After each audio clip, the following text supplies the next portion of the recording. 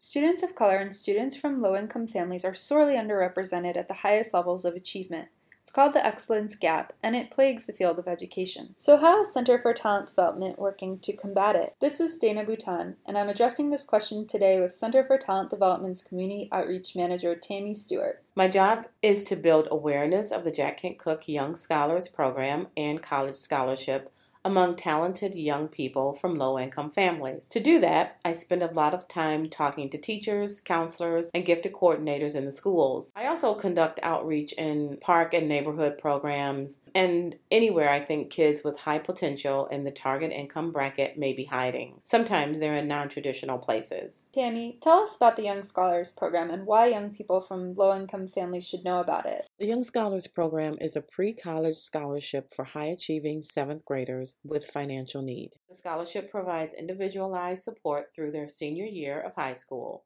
With this scholarship, recipients have access to anything they need academically throughout high school, from a computer and software to online classes and summer camps, and many other things actually.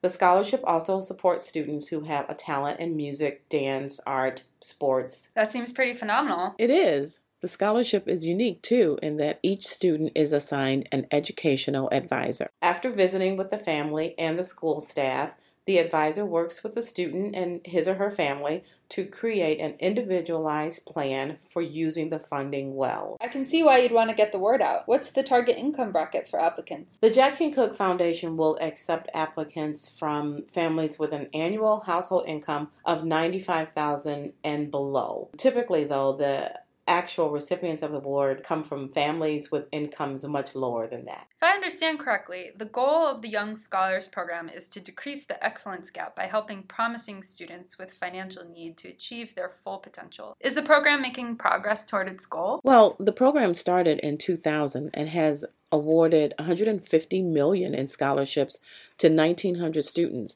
and nearly $90 million in grants, including a generous grant to support CTD students. To date, the foundation has provided 600 students from across the nation with individualized advising and comprehensive financial support for 8th grade through their final year of high school. In addition, the young scholars have the opportunity to apply for the Cooke College Scholarship Program, which provides up to $40,000 per year for 4 years of undergraduate study at a top-tier university. That is really amazing.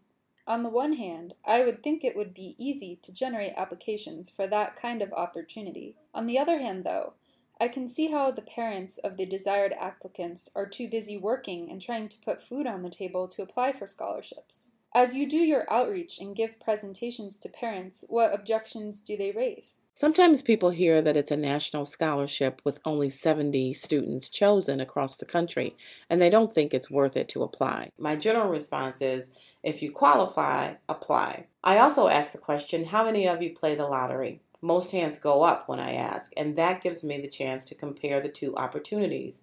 With the lottery, you pay to have about a 1 in 175 million chance of earning a lot of money that you could use on your child's education. With this scholarship, you pay nothing, and your chances of winning a lot of money for your child's education are much improved. That usually helps encourage them. A hurdle I have to help them overcome is thinking their child is doing well and doesn't need additional educational support. They may be doing well at grade level, but are really ready to work at 2 or 3 grades above their grade level. They need to continue to be motivated and challenged. I enjoy sharing this message with teachers and counselors in order to help them identify children with high potential and support them better. And how do you support students and their families once they've decided to apply for the Young Scholars Program? Well, I walk them through the application, every step of it, whatever they need. If they don't have a computer, I'll encourage them to use the library or inquire at school.